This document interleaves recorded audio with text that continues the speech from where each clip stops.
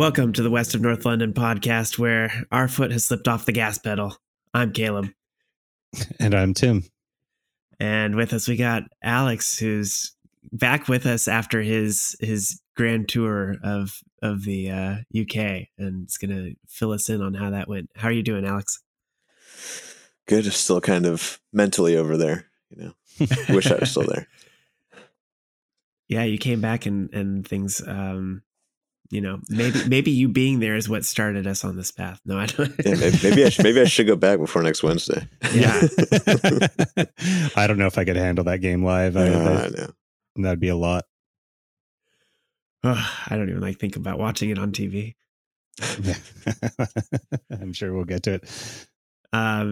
So we've got drinks in hand. I'm sure you guys have lots of interesting things. I'll start with Tim. What do you got? Well, I've got usually I like to go a little bit more local than this, but I've got a brewery from Portland, Oregon, Steeplejack Brewing Company.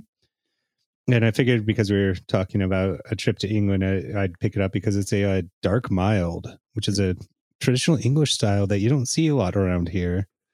Comes in at, I should have looked at this. Ooh, it comes in at a percentage that Caleb would hate, 3.8%. That's water. But here, let me. I have a glass for it, but I'll just take a sip out of the can first. It's a can conditioned, which is always fun. So, yeah, it's still living, and is fantastic. This is amazing. This is everything I want out of a beer. Malty without being malty, if that makes sense. It's as the name would suggest, very mild and easy drinking. I could have this. I almost prefer this to a Pilsner. Just a very, light, wonderful, drinkable beer. I don't think I've had anything from Steeplejack before. Yeah, they did a pop up over here in Bellingham at Ponderosa, and so they had a bunch of their cans there. And my coworker Clay picked up a couple, so I yoinked one from him for the show. Nice. Well, Alex, why don't you follow that up? What do you got this week? Well, I was at work all day, so I just took a beer from work. So it's the Reefer IPA that we make for Chuck's down in Seattle for their their 420 kind of release. Oh, sweet. It's just like a really dank, hoppy IPA. I guess what everybody wants to drink on 420. I don't know. That's awesome. Yeah, I mean, it must be so horrible to have to drink Structure's beer all the time. I'm not complaining. This is definitely one of the more they made this one kind of a West Coast, I think, this year. Mm-hmm. I think last year was a little different. Last year was maybe a little hazy and kind of intense, but now they've kind of West Coastified it. It's pretty good. I mean, I like it a lot more than last year. Yeah, so a little bit more piney.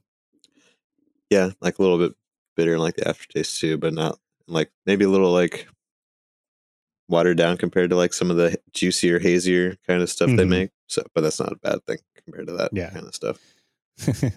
Structures tends to go on the very large side of the IPA spectrum. That they do. And then that 420 release tomorrow is all smoothie beers, just to really mess with people's heads. Is it really? Wow. Yeah. Wow. We always talk about those, but I've never tried one. I was at the new Structures the other day with my lovely partner, and she ordered one of those smoothie beers, and it was delicious. So, it's going to sound snobby of me to say, I guess I don't really consider it a beer. No, but if I take my mind around it not being a beer, it's a wonderful beverage. Yeah, they're strange. Yeah. Well, I don't have anything that exciting. I'm dipping into the reserves just for my it sounds awful, my usual Kirkland brand session IPA, because Costco. What is it? It's it's Costco. Kirkland brand. it's my Costco session IPA. I didn't get a chance to go to the store this week, but I did have somebody bring over Pliny the Elder over the weekend. Oh, nice. And I hadn't had one in a while, and I was reminded how much I kind of miss this. A really good IPA that isn't trying to be anything too fancy. I think most people like that one, but I feel like it's refreshing when I've had so many things that are trying to be things other than IPAs, basically.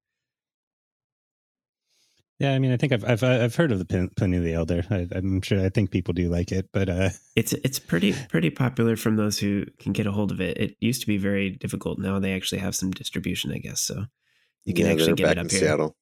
Yeah. Yeah, I was at a brewery in San Diego a few months back, and they were just selling Pliny the Elder. Like, it was like, I think I bought like 3 bottles, each of them for $5 each, which I was like, I could just go and flip that, like bring them up to Seattle and sell them. Yeah. I don't know how easy it is to get, but it is around. So yeah, you can find them at bottle shops in Seattle. So when I go deliver for work, they're in the same places, like your Chucks and your Bottle Works, the big ones and stuff like that. But it's a really drinkable double IPA, a dangerously really drinkable one. Yeah, I forget it's a double because it's pretty smooth. Exactly. Yeah, but I wish I had that instead of my stupid Kirkland one. Well, you got to talk about it, so it kind of counts. Yeah, right? that counts. Be much better that if I had that in my mouth rather than just talking about it, though.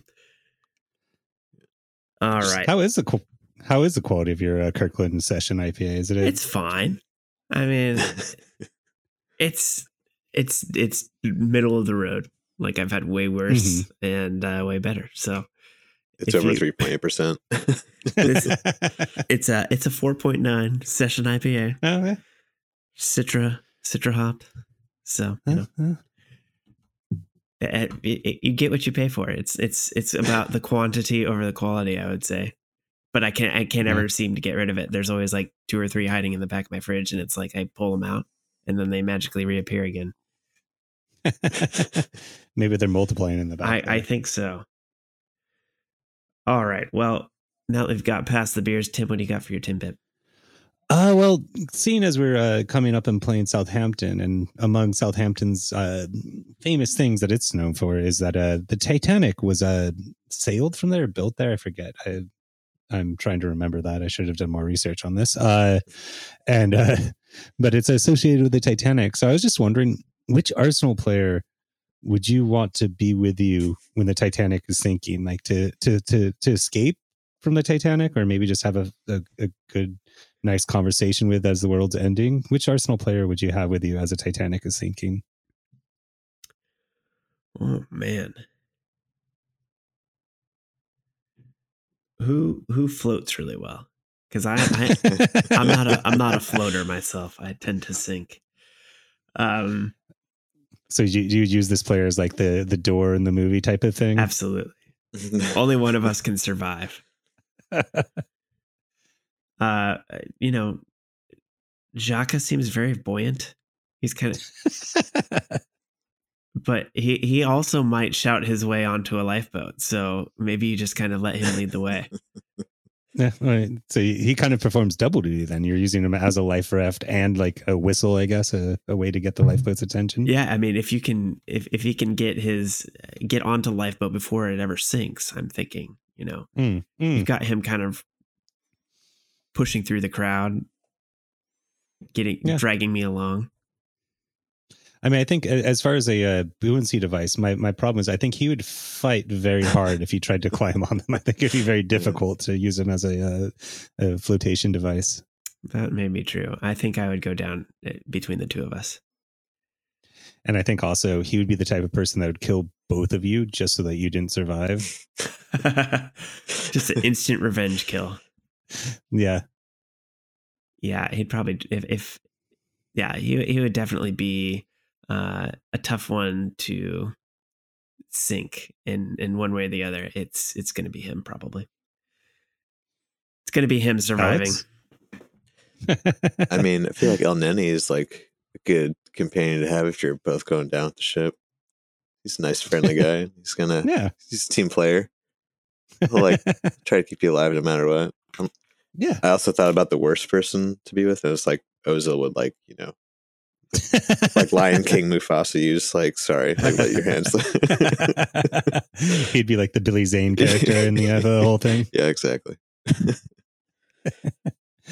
Yeah, I was thinking Odegaard because he's calm and collected and has that like quiet authority that I think would get you through chaos situations. Mm-hmm. And also being from Norway is used to cold water and could survive that with you well. I can see that.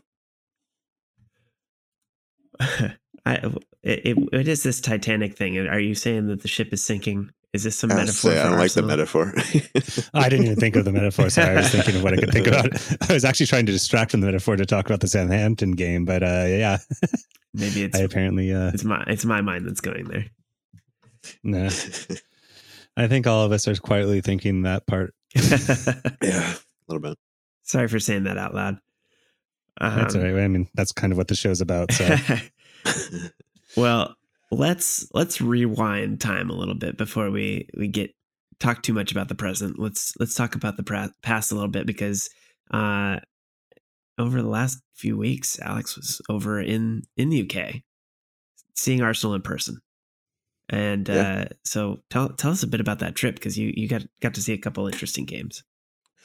Yeah, I went to 3 in total, 2 Arsenal games, but so 3 days in London, so I got to be there for the Leeds game, and that was like the last great game we got to watch. So a good 4-1 win, and the atmosphere is amazing. I don't know how many different songs were sang in the stadium that day, but we started by going to the Tollington, which is a really big Arsenal pub, right before that, and watching the Liverpool Man City game with this whole trip I'm with my cousin, who's a Liverpool fan, which made the Anfield game that much more fun. So we're all watching the Liverpool Man City, watching Liverpool blow it against City right before our match, and then go in, and a tear or two might have been shed on the walk up, and and we're pretty far up there, but you can see everything, and it's kind of amazing how fast time moves when you're in there. It's like all of a sudden it's over, and you're like, oh shit! I feel like I somehow missed part of it. But it was a great game to watch. Oh, for sure. That would be the dream game to watch. I mean, my question is like, what is it like going to the Emirates as someone who has not made it over? Like, how do you get to the stadium? How do you get into the stadium? Is it crowded? Obviously it is, but like what's kind of like the getting to the game type of thing going? Well, it definitely seems like everyone goes to a pub beforehand because there's that kind of, just rush, not rush, but it's mainly just like a giant crowd all moving at once. And there's like some tunnels, like the Ashburton Army will sing in and like light off flares in on the way in. And it's hectic, but it's like that fun kind of hectic. Like, there's anticipation, like excitement. You're grabbing like a program on the way in, and there's all those new cool banners on the outside of the Emirates now. So we were kind of wandering around checking those out. Get in there early enough. We got in like an hour or so early just to kind of like grab a pint, because it's weird. You can't take beer to your seat like you can in the US. You gotta drink it all the But they do serve alcohol in the stadium. It's just like you have to drink it in the concourse, and you can get liquor too, which I was like, that seems dangerous to liquor up a bunch of football fans over here. But and like everyone around us was great. It was my cousin's friend had season tickets that he shares with his sister that lives there. So everyone around us was really nice. And I mean, once the goals start going in, you're just hugging everybody around you, and it was a bit of a blur when I think about it. Like it was an amazing experience. And say Arsenal fans sometimes get a tag as not the loudest fans of the league. This year we were. So it was loud, raucous. There's singing and all that going on. Yeah, the Ale Ale Ale song was going on. All the other classics. I'm trying to remember who even scored that day. It was a while ago. Yeah, it feels like months ago. Yeah, feels like so long ago now. But yeah, it was a great game. And then on the way out, we saw Robbie filming AFTV outside, which is hilarious. So we kind of just like stood on the fringes of that and just kind of checked it out, like laughing about it a little bit. Were they mad Arsenal fans at that point, or? I mean, after winning 4-1, no, and then the way we'd been playing, nobody was really in a bad mood that day. Yeah, I can only imagine. Yeah. Did you try and get onto Arsenal? I thought about it. It's like, no, I'm a few pints deep. I don't need to go up there and make a fool of myself. Yeah, it was funny though. And then, so yeah, we proceeded to drink too much and then jump on a train up to Scotland, which was a rough train ride. And then was that the same day or the next morning? Oh, so that was rough. And then, so the Old Firm derby, Celtic Rangers, was like while we were up in Scotland, and we were really trying to go get tickets to that, but they were like $800 a piece. Oh, Jesus. Yeah, and also they weren't allowing Rangers fans. Not that I'm a Rangers fan, but it was just kind of funny. They just don't allow away fans.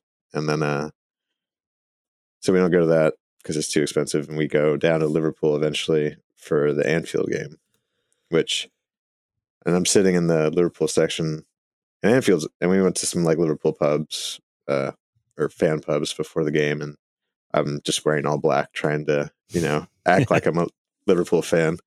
At least like enough to get by, and or not trying to make it obvious I'm an Arsenal fan anyway. And then so yeah, do that whole thing, basically the same thing we did for the Arsenal game, jump around some pubs, and then get to our seats, and we're looking like right down on top of the Arsenal fans. I'm like, oh, this is great. I can like see the people I connect with down here. And then in that game we start off great, get a 2-0 lead early, and I'm just kind of in my seat grabbing my cousin's knee, just like like trying not to have a real reaction. But and then of course we like go down, or they get one right before halftime, and it's like, that's not good. Yeah.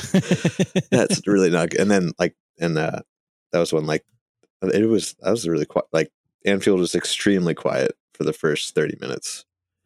Oh, really? Yeah. Well, also being around for You'll Never Walk Alone was pretty intense.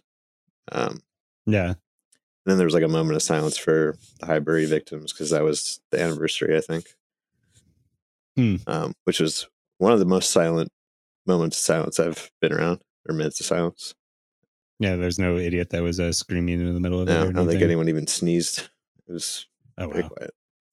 And then, so yeah, halftime, we're down 2-1. I'm just like, that's not good. I don't want to be up by 1 at Anfield. And then, yeah. So, and then we just like come out halftime, and it's more of the same. Like we just don't look like the same team we were in the first 30 minutes. And they get that equalizer right at the death, and I just slump in my chair, and while everyone else around me jumps up in their seats, I was just like, God, no. And of course, my cousin's like, stand up, like, don't be that the guy in the section. I was like, don't get beat up. I was like, oh, fine. And I mean, at the end of the day, it was a fair result, because they could have definitely beat us that game. It was close. Yeah. Do you think any of your people that were sitting around you could suss out that yeah, you were they probably Arsenal knew. fan? I was trying to be not like really obvious, but this one kid off the side goes like kind of mouthed at me. He's like, "You Arsenal fan?" I was just like, "Shh." It's like, but I mean, no one really cared. I mean, they know they're in a different spot. And it's not like we're both going for the title. Otherwise, it would be a little more intense. But yeah.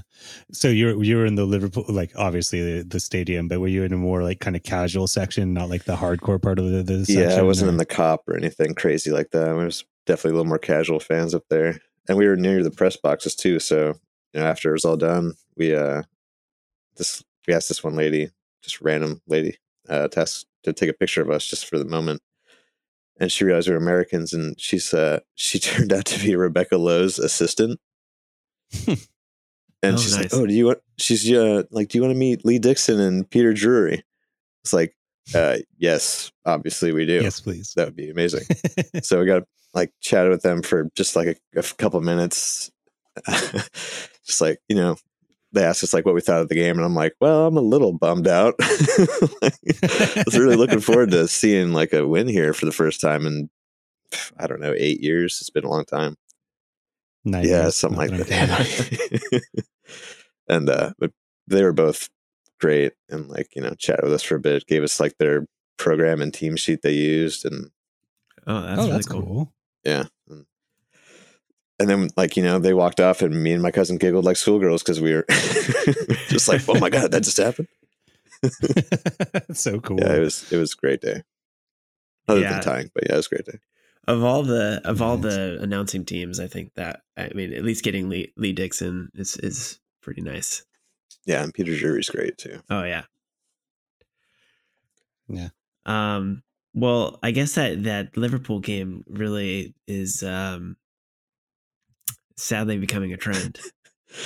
Yeah. Unfortunately, it was the same thing. Yeah, I don't like when we start doing things multiple weeks. It seems like it, and it's going in the wrong direction. Like winning multiple weeks, I'm all for, but this sort of business where I think it is been compared to cockiness. I don't know if that's true, but I've heard some people say that Arsenal got a little emotional, got a little. I fill in the blank. There's been a lot of excuses made for why Arsenal has been not exactly playing at their best through the entire game. But what do you guys think? Alex, after seeing it in person in the Liverpool game, did this feel like more of the same to you?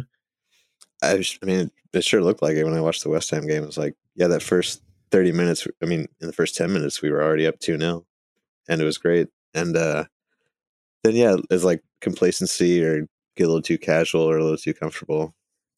Just kind of like, I saw a lot of that too. Like, they're trying little flicks and trying to be too cute out there. And I mean, it was like almost the same exact timing too. And then they equalize in like the 53rd minute, and we don't really do anything after that, or we don't really like threaten a whole lot as much as we should. And we definitely should have just put the game away in the first half when we had the chance. Yeah, I mean, I wonder too how much we're missing Saliba. That's something that really jumps out to me as kind of a consistent thing from those last two games.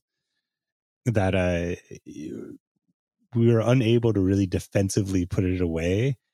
And I like Holding. I'm not blaming Holding for this, but I do believe he is. I don't think it's unfair to say he's a little bit of a step down from Saliba at this point.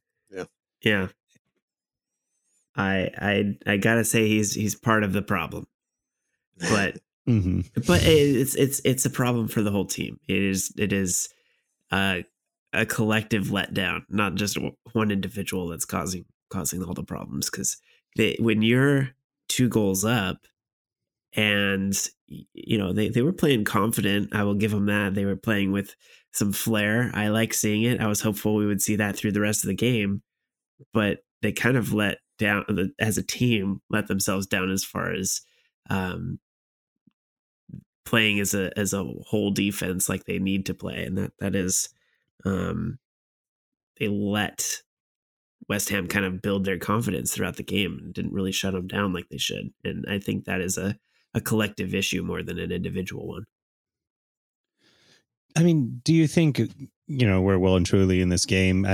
Do you think it's more of an issue with trying to shut the game down at 2-0 instead of trying to go for that third, trying to just keep on going with what's working? Because it does feel like we score that in both these games. We score that second goal, and then in a way we just kind of feel content with our offensive side of things, and really you're just trying to shut it down, and we're just unable at this point to sustain that. Or do you think if we would continue to attack, continue to really push forward and play like we do in the first 30 minutes of these games, we would have had a different result?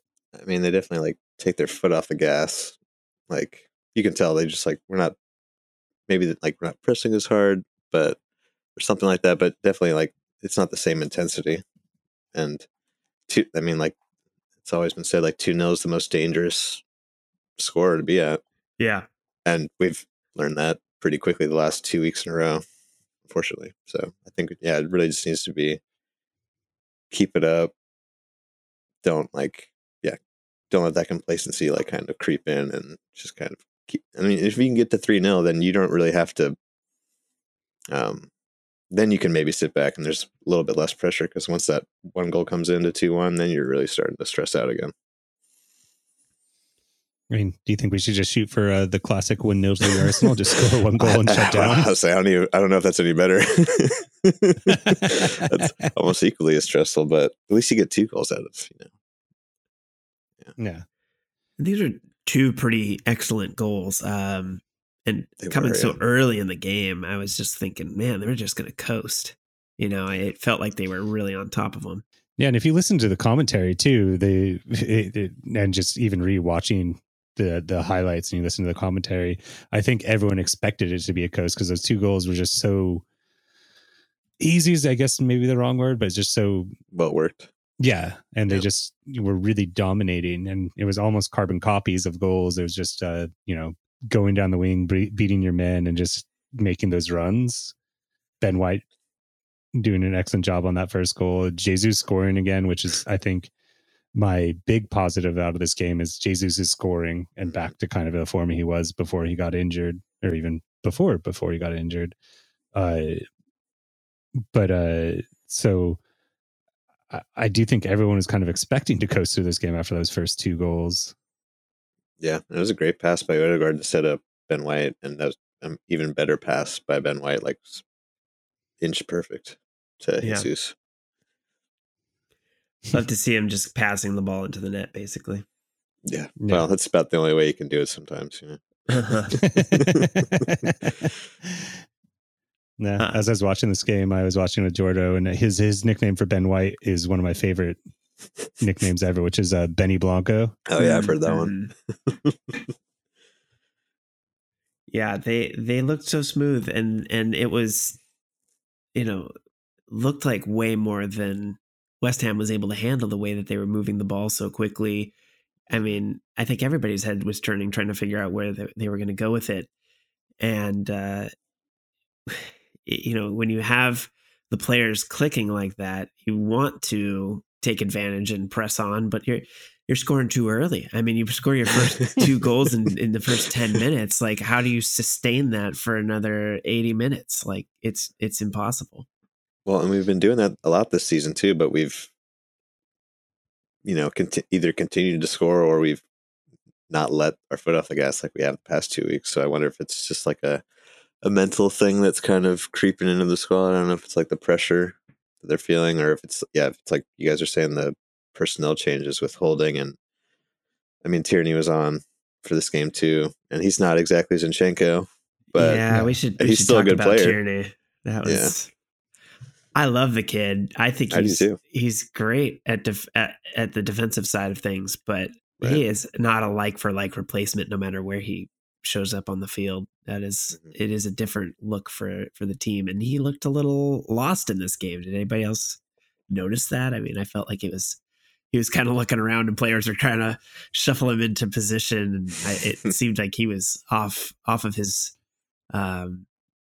normal level, but I guess that's to be expected. He doesn't play the same sort of game as Zinchenko. Yeah.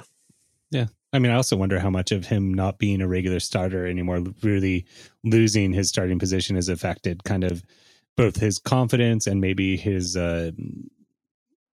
commitment. Yeah.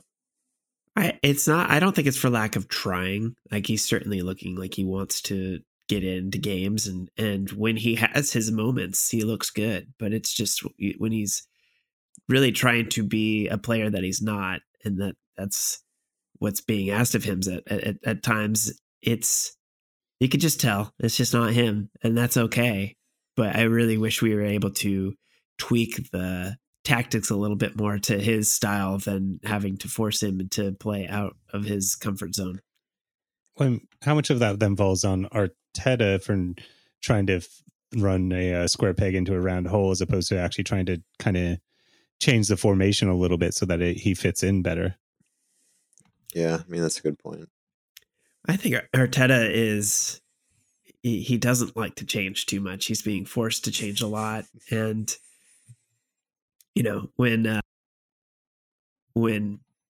Zinchenko ends up coming up with an injury in this before this game. I think I don't know when it happened in the week. I didn't hear too much about it before the game, so it may have been a last minute sort of situation. But the tactics are kind of already drawn up, and you're just kind of squeezing in the players you have available to you. I think that's a lot different than when you have like a week to plan for it. But I'd like to see. I think this is part of that rebuild that you need players that fit what you're trying to do. I mean, I hate to put this specter in the air, but are either of you feeling a little bit of flashbacks from last year at this point? I mean, we definitely dropped off the end of last year, and then that was because of injuries, right? Yeah, for sure was. And I mean, like what you're saying about holding, there's a difference between who our starter is and how we play with our starting 11, which I think we've got one of the more consistent starting 11s in the Premier League this year compared to anybody else. Because we just kind of like our depth is just not on the same. Like our next players up in those positions just aren't on the same level. Like Rob Holding isn't as calm on the ball as Saliba is, and definitely not as assured, and maybe as just like Saliba just oozes confidence at the back whenever he has the ball and can just take a step past a player and play a ball. And Rob Holding, I mean, especially in the West Ham game, seemed to kick the ball away like quite a bit more than maybe we're used to watching this season. And Tierney just doesn't slot into the midfield like Zinchenko does. So, and yeah, he's just not that kind of player. He's more of like sit back, defend, and be a winger in some ways. So I think and Tomiyasu can't come in because he's hurt. Otherwise, maybe we'd look even a little different at the back. Yeah, I think when you lose Zinchenko, it definitely changes how you have to play. And if you don't have that extra outlet, it really affects the way we play out of the back. I mean, Tierney sets up in the same positions, but he doesn't really carry the ball forward. I mean, to think of him as a ball carrying fullback is kind of laughable. That's not really his thing. I think he can move the ball around, but he's not necessarily the same level of passer that Zinchenko is either. So you're missing out on some things that help keep this team ticking in the right direction. And I'm not putting any undue pressure on Tierney in this game. He came in and did what he had to do when there was an injury, and that's exactly what we would expect. But it just looked like there was a little bit of a gap there, and that's tough to see because it was like a season ago. Tierney was one of the best players we had. I think he was maybe one of the more consistent players we had. So it's tough to see it kind of the culture and team tactics change around him and him not really fitting in as well as he once did. Yeah. Yeah, I mean, but I do think if we had tooled the team in a different way, he would still be one of our best and starting players. It's just we have usually access to Zinchenko, who has been a revelation. I knew his name before he was playing for Arsenal. I knew he was a decent player, but really watching him game in and game out, you really see that he's kind of two players in one, which you don't get that often. That he is a defensive player, although he was responsible for the second goal at Liverpool. But he also plays and really fits into the offense really well, and you just don't get that very often. So, but I mean, I think at the end of the day, this is the difference between Arsenal and City. And when the end of the season comes and the results don't go the way we want them to, we can point to the depth as being the biggest issue between the two teams. That City could field a whole second team that would do pretty well of their bench players, whereas Arsenal, you get really steep drop-offs. Underneath Partey, you have a steep drop-off. You have a steep drop-off, obviously, in some of the center back positions throughout the field. Striker, I think, is a very steep drop-off, and hopefully with a few more additions, we can stop having those drop-offs and kind of weather the storm. We're just really praying that our team, our boys there, can limp through the rest of the season and try and put some results back together. Yeah. Um, it's crazy to think that this game for Arsenal was done so early. Was surprised that it fell off the way it did, but we gotta acknowledge West Ham definitely turned things up, and Arsenal Mm-hmm. let them into this game a little bit. By about the 30th minute, I think is when they ended up scoring their first goal. But really, from about the 15th minute, there's a 15-minute chunk there where Arsenal kind of sat back a little bit too much, and you could see West Ham was continually putting pressure on and starting to get some shots on goal. And the first goal came from I that casualness we were kind of talking about, where Party is a little too slow on the ball, and I think he had a little bit of a rough day himself. There were multiple times once kind of Arsenal lost their momentum where Arteta's yelling from the sidelines like, you guys got to pick up the space, you got to pass a little faster, and Party in particular seemed like he was a little slow on the ball on multiple occasions, and in this one he ended up paying the price for it. It was a tough one to watch, but West Ham just outworked Arsenal basically. I don't. What did you guys think of that first goal, Tim? Did you feel like that was what happened there? And it was the penalty, right? Yeah, it led to Yes. the penalty. Yeah. Yeah. I mean, it's a penalty, right? Like Yeah. I try, especially when I'm doing the podcast, to take off my Arsenal glasses, because at the time I just was mad, and I don't know if I was mad at holding, or if I thought it really wasn't a penalty. But you're going to get that called on you on the box all the time. I think sometimes we don't get those calls for us, but that's just probably my selective memory going. And it's just, again, it's when you let players in the box and you kind of dive in recklessly, that's what happens. And boom, penalty, boom, there you go. Yeah, and I mean, Partey tries to like flick it around over Rice, and then it looks like it kind of hits him in the hand. I mean, there's sort of maybe you could look at it, but it could be soft. I mean, we can't really complain. We got a penalty later, which we'll get to, I guess. But I almost forgot. I know, I had to write it in because I forgot. I was trying to think about it. But yeah, Gabriel comes flying in, and he tries to kind of like duck out of it, but he gets Paqueta. Yeah, I think is his heels like with his knees as he's trying to like kind of slide and turn. And I mean, if he doesn't do that, it looks like Paqueta gets a bad touch and it goes right to holding. But yeah, just kind of they kind of lost their composure, and Partey's complaining the whole time and not working back because he's calling for handball, and it's really just holding Gabriel. But yeah. Well, I mean, it is an interesting thing, the callback, because we have seen it called against Arsenal where they'll take back a goal for something that happened. What was it, like 30 seconds later? Yeah. And it seems like that's inconsistent. You can't complain about the original penalty, I guess, but I don't know.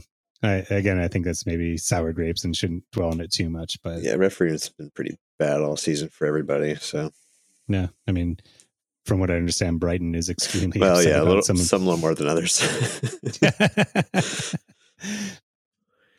But yeah, and then I forget which sequence this happened in. I again should take better notes. But did our penalty come in after that, or was our penalty that one after the second? That one came in the second half.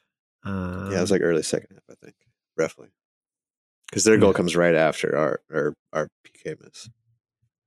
Yeah. So we got their penalty is at the 33rd. Then Saka's penalty is in the 49th. Yeah, and I think our penalty shot comes off of gets deflected off the box, and Martinelli tries to volley it back in towards goal, and it goes off Mikel Antonio's hand or something like that. Yeah, it's a kind of a soft penalty, sort of, because it's like so close. But I mean, not gonna complain about getting a penalty call. Yeah, I mean, I think that's the thing is yeah, I thought it was soft at the time, but it gets called, and I'm gonna take the penalty, Oh, and yeah, I'm not I complaining. really. It was interesting though, if I remember correctly, Jesus is the one that had the ball originally, and then he handed it off to Saka. Trying to think.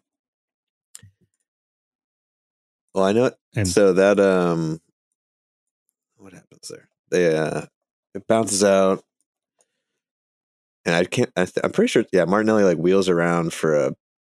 Oh, you mean the penalty itself? Yeah, Gabriel's. yeah, Yeah, Jesus is holding on to the ball the whole time, trying to like because everyone's like trying to pressure him and ice him and whatnot. yeah, I've seen players do it, and yeah. I figured Saka would take it, but I had a weird feeling about it when he set it down. And I mean, do you think are you happy with Saka being our penalty taker, or do you think we should mix it up a little bit, have Jesus try a couple? I mean, I know Jesus's record is not the best for a striker, and I mean that's the first one Saka's missed since the Euros, and he's taken 5 or 6. So unfortunately, it just had to be one that could have really mattered and secured some points for us. Unfortunately, but it was not a good penalty. It was it wasn't good, but I still think. I mean, okay, if we want to talk about him in general, I think he did not have a good game. I thought he should have gotten subbed off. Oh, really? Yeah, he was not playing well, and he played the full 90. I would have rather Arteta had kept Jesus on at least because he was probably our best player. Well, I think one of the issues with Jesus is they're trying to limit Right. his minutes because of coming off of an injury. So I think, and especially with the run in, they want him to be healthy as long as possible.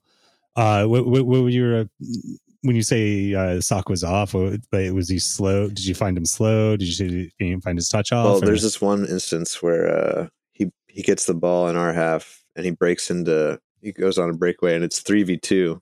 It's like him, Odegaard, and Martinelli like coming down on goal. And he just, I don't know if he's just tired or what, but like he could make a pass, but then that moment passes, and I've seen him cut to the near post before, but he doesn't do that. He just kind of like shuffles his way inside and takes that really tame shot right at Fabianski.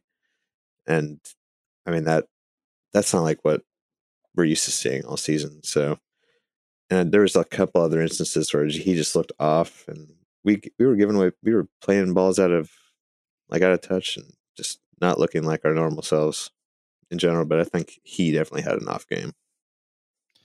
I mean, it kind of begs the question we kind of briefly touched on. Is the pressure getting to us at this point? Do you really feel that these players are starting to feel the weight of a title chase? And a lot of them, there is some players that have been involved specifically in a title chase, Jesus and Zinchenko, but we have a lot of players that still, even after last season, it's a very different kind of a pressure. Do you think they're feeling it a little?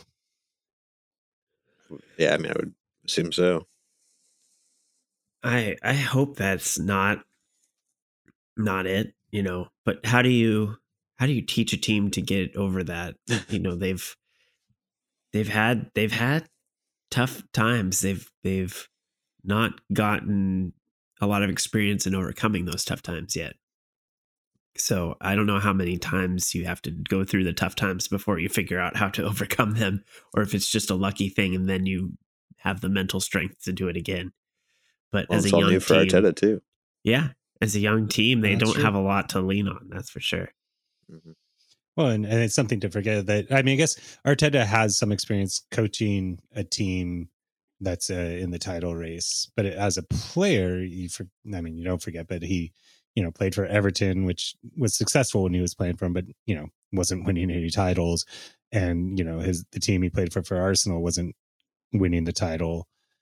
So he, as you said, Alex, he's new to it too, and there's a lot of pressures and a lot of eyes on him right now, and in some ways unexpected because this year we weren't really supposed to be fighting for the title. Yeah, I mean, I saw even like other, like Ian Wright and Thierry Henry have been coming out, and I mean, I think Henry said today that they look like they're emotional, like like they can getting too emotional about it. They need to kind of not cut that out, but take a step back and do the work, keep like the emotion out of it, and just like play their game. So I think if they do that, then they can get back to winning ways. And I mean, that's why, like you said, Zinchenko and Jesus are there. They're the ones that can kind of tell those guys what it's like to be in this situation. It's got to be a fine line, though, between cutting out some of the emotion, but I think also emotion plays a large part in rising to the occasion. It's got to be such a fine line that I can't imagine trying to find that right level on the dial, Well, this week is going to prove a challenge. Yes. for any talking about Southampton. Well, for any team that is coming off of 2 draws, dropping 4 points from your lead, going into a game against a team you should beat, but is also fighting to get out of relegation. They may not be successful in that, but they're gonna fight. They're gonna fight as hard as they can, I'm sure. I don't think on paper this should be any sort of issue for Arsenal, right? But for some reason, this is like screaming trap game, like, and I hate that. If the last couple of weeks hadn't gone the way they had, this would be an easy write it in with pen as a win. But this is a pencil moment where we can't really say for sure. Well, and like you would have assumed West Ham would have been like, the same thing, right? Because they're 16th, 17th. They're right down there too. Right. So, yeah, it's the same feelings kind of going into it as last week, unfortunately. Yeah, I mean, I think with West Ham, we were thinking that point with Liverpool, even with the manner, was like, it was, it wasn't the end of the world. Right. But when you're coming into the Southampton game with the 2 previous games, there's a lot more pressure now because that cushion is gone. We have no cushion anymore. And these games just start, you start to get that fear in the back of your mind. And if I, as a fan, am having that fear, I can only imagine how the players are feeling about that. And, I think in some ways we talk about going through last year as a positive that they were hopefully learning from that. But it could also be a little bit of weight in the mind of these players that like, wait a second, we did this last year. We know what's happening. And it could actually start playing on their minds more. So, yeah, I mean, on paper, this should be an easy game. It should be a very straightforward game. I mean, I've watched Southampton. They're garbage. I don't mean to, I'm sorry if there's Southampton players or fans listening into this. I think you'd probably be the first to admit. But that doesn't mean Arsenal doesn't get in their heads. And I think that's, if Arsenal doesn't get full points out of that, that's what it is. It isn't a quality issue. It is a mentality issue. Yeah, and the scary thing is now this becomes a must-win game in so many ways. You can't continue to drop points, obviously, but also you can't go into Man City on a slide. Like you're going Friday, you're playing Friday, so you're going to set the tone for the weekend. You need to have a win to put the pressure back on Man City. I believe they're playing this weekend as well, right? Yeah, they're playing an FA Cup game against Sheffield United, though. So we have so we don't get to pile the pressure on as much as you might like. And they're gonna crush Sheffield with their B team, I'm sure. So yeah. But I mean, I think the mental side of that though is like I always like points in hand over or games in hand. And so if we can get these points, it does put a little bit of a more pressure on City, I think, than us. It's just we have to do the job. It will be nice that there isn't I don't think the players have to worry about what Man City does over the weekend. How they do in the FA Cup is fairly irrelevant to all of us at this point. Yeah, if you go into that City game with a strong lead and then you win that, it that mentally is going to be more challenging for Man City than for us. Even if they have games in hand, I think that means they have to go out and win, and they're going to feel that every time. Yeah, I think they need to make this a statement game. Come out and really have a result. And what would be really nice is getting a clean sheet, since I think it's been a few weeks since we got one. I'm sure Aaron Ramsdale's more than ready to not get scored on again.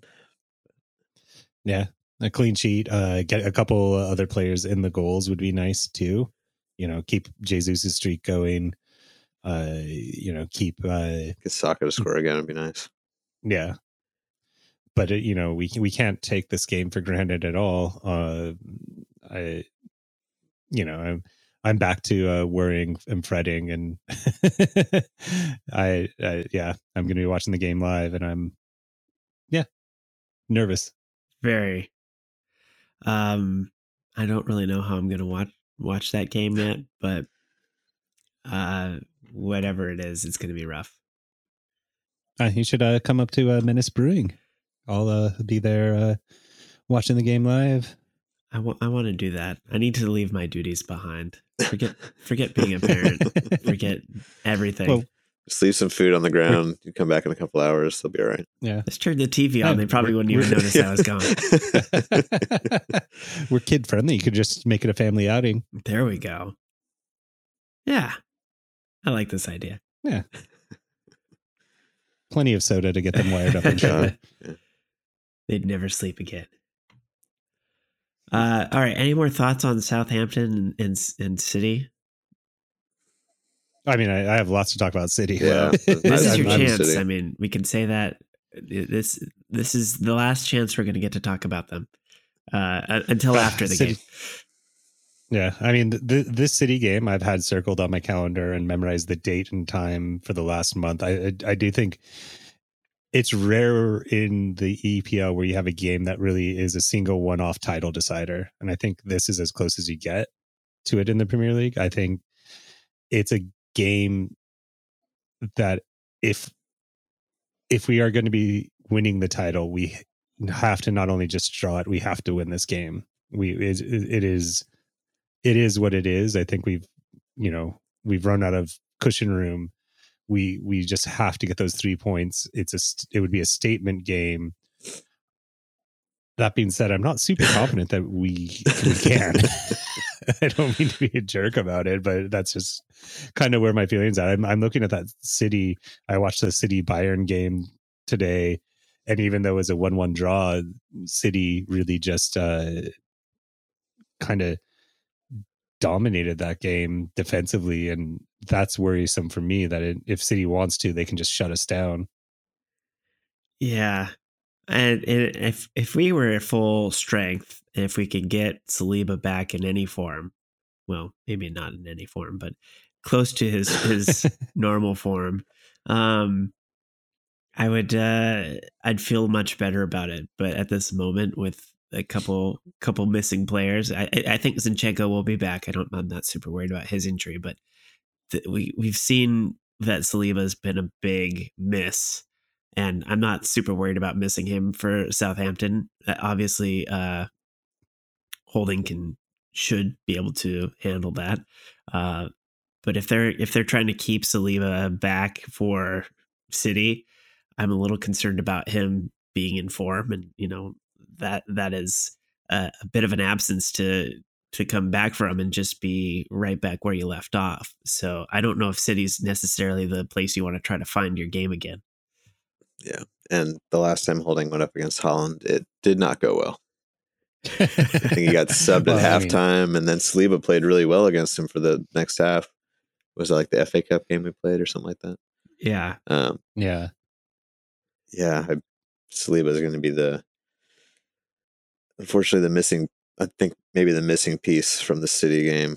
I don't think they're going to, like you said, if they rush him back, what kind of form is he really going to be in? Yeah, and it's right now I don't fancy anyone in the world playing against Holland the way he's been playing this season, and he's dangerous. And the other thing that I'm not excited about is Grealish really seems to be hitting his form and hitting his stride. And so there's just so many threats on that team. I want to be positive. I'm gonna try and be positive, but it's gonna be a difficult task. But I mean, if we pull it off, it definitely is a statement. And I think to really have to win the title and not beat Man City out of 3 games, I think it's still the title and everything, but I think it would be much better if we could at least get a victory over City. I'm trying to dream of that and imagine that moment, but it's a challenge. It's a challenge to even think about. It is a challenge. I mean, I literally just in the last couple of weeks have had talked myself out of discounting this as a title race and, letting myself daydream every once in a while that we won the title. And then these last 2 games happened. And I'm like, this is what happens when I hope. Don't get your hopes up. Should just go back to pessimism. Yeah, bring back the last 19 years. This is a happy episode. Well, it could be happier next week. Who knows? Yeah. I forgot they moved that Chelsea game. So we have such a weird schedule. We play a Friday, a Wednesday, and then a Tuesday. That is weird. Yeah, I forgot about that Chelsea that was game. Unfortunate. Yeah. It's we're skipping ahead. The nice thing about that Chelsea game is Chelsea looks like, if you want to talk about teams that look like they're straight dumpster fire. I was joking, I think, with you, Alex, at the bar, that I could see Chelsea not winning another game this season. We were looking at their schedule, and it's like, well, they've got Forest and they've got Bournemouth. And the rest of the teams, I don't think they can beat. Tuesday, man. Tuesdays suck. That's not going to be good for watching games. Oh, well. Well, it's messing a lot of people up. That's the screwy part. All those people who had tickets to go to that game, exactly. The original date, and now. And from what I understand, when I was reading it, it was a very kind of BS excuse that they'd already scheduled it and okayed it with the police, and then the police decided that it wasn't okay. Yeah, something to do with a coronation or something, some royal thing, I think, unfortunately, which seemed to have screwed up many games this season. Not worth it. Don't have royals. Yeah. It's not worth it. The rest of the world is watching. All right. Well, unless you guys want to talk about our worries a bit more, I think we should probably call it there and see what actually happens, because it's going to be reality here shortly. We've been looking forward to this bit, or I don't know if looking forward is the right word, but anticipating this game for so long. It's by this time next week we'll know our fate. So I'm looking forward to knowing one way or the other. But cautiously optimistic, but I've been hurt before. Yeah. Gosh. I mean, let's say we lose this game. Mm-hmm. Are we the done? Southampton game? No, I mean, if we lose both these games, we're definitely done. Oh, well, yeah. But the City game? Yeah. I think we are. I think the way City's playing right now, they're not going to be dropping any points elsewhere. They don't have too many tough games left either. They've got... Okay, I lied. They don't really have any tough games left. They play Fulham, West Ham, Leeds, Everton, Chelsea, and then Brentford and us. Yeah. Oh, and Brighton. That could be the one. What? Yeah. Come on, Brighton. The positive is that they do have, a distraction with the Champions League. And I think really, if you would talk to a City fan, they'd trade this league title away for a Champions League title in a heartbeat. That can be arranged. Yeah, I know. I'd take that deal. Anytime. It's not going to be an easy matchup with Madrid either. Exactly. No. So hopefully they get their heads turned a little bit. I was really hoping Bayern would do a better job of turning their heads, but yeah, that didn't happen. They're having their own issues. Yeah. Don't get me started on Bayern and what they're doing with their life right now. But we knock Chelsea, but wouldn't it be funny if they just the sleeping giant decide to wake up right before the end of the season for that one game only? Cheeky points away from City. Yeah. Pulls a hat trick and Mudryk finally, decides to play and score a goal. Oh my gosh. The script writers would be working overtime for that one. Oh yeah. Now what's going to happen though? Sorry, is he's going to wake up for the Arsenal game and Chelsea's going to surprise beat us. I love that thought went through my mind too. I was like, God, the Arsenal pessimism is back. The optimism has gone out the window. It's what kept us going for the past 19 years. It feels like a warm blanket. We're just right back where we left off. Yeah, exactly. Okay. So looking forward to this next week. It should be fun. It'll be eventful. All right. Well, I think we should call it there. I've enjoyed our time with Alex this week. Thank you so much for telling us your stories of your travels and coming back on the show. Thanks for having me. So those of you who have stuck with us through this whole episode, thank you so much for listening this week. Review and subscribe wherever you're picking up the podcast. And if you'd like to interact with us, there's a few ways to do it. Twitter is at WFN London. Email us at westofnorthlondon@gmail.com. You can join our Discord by clicking the link in the show notes. We'd love to have you over there. And if you like our theme song, go check out Bobcat. Their website is bobc.at. You can find all their information there. And that is it for us this week. So as always, see you at the next gun show.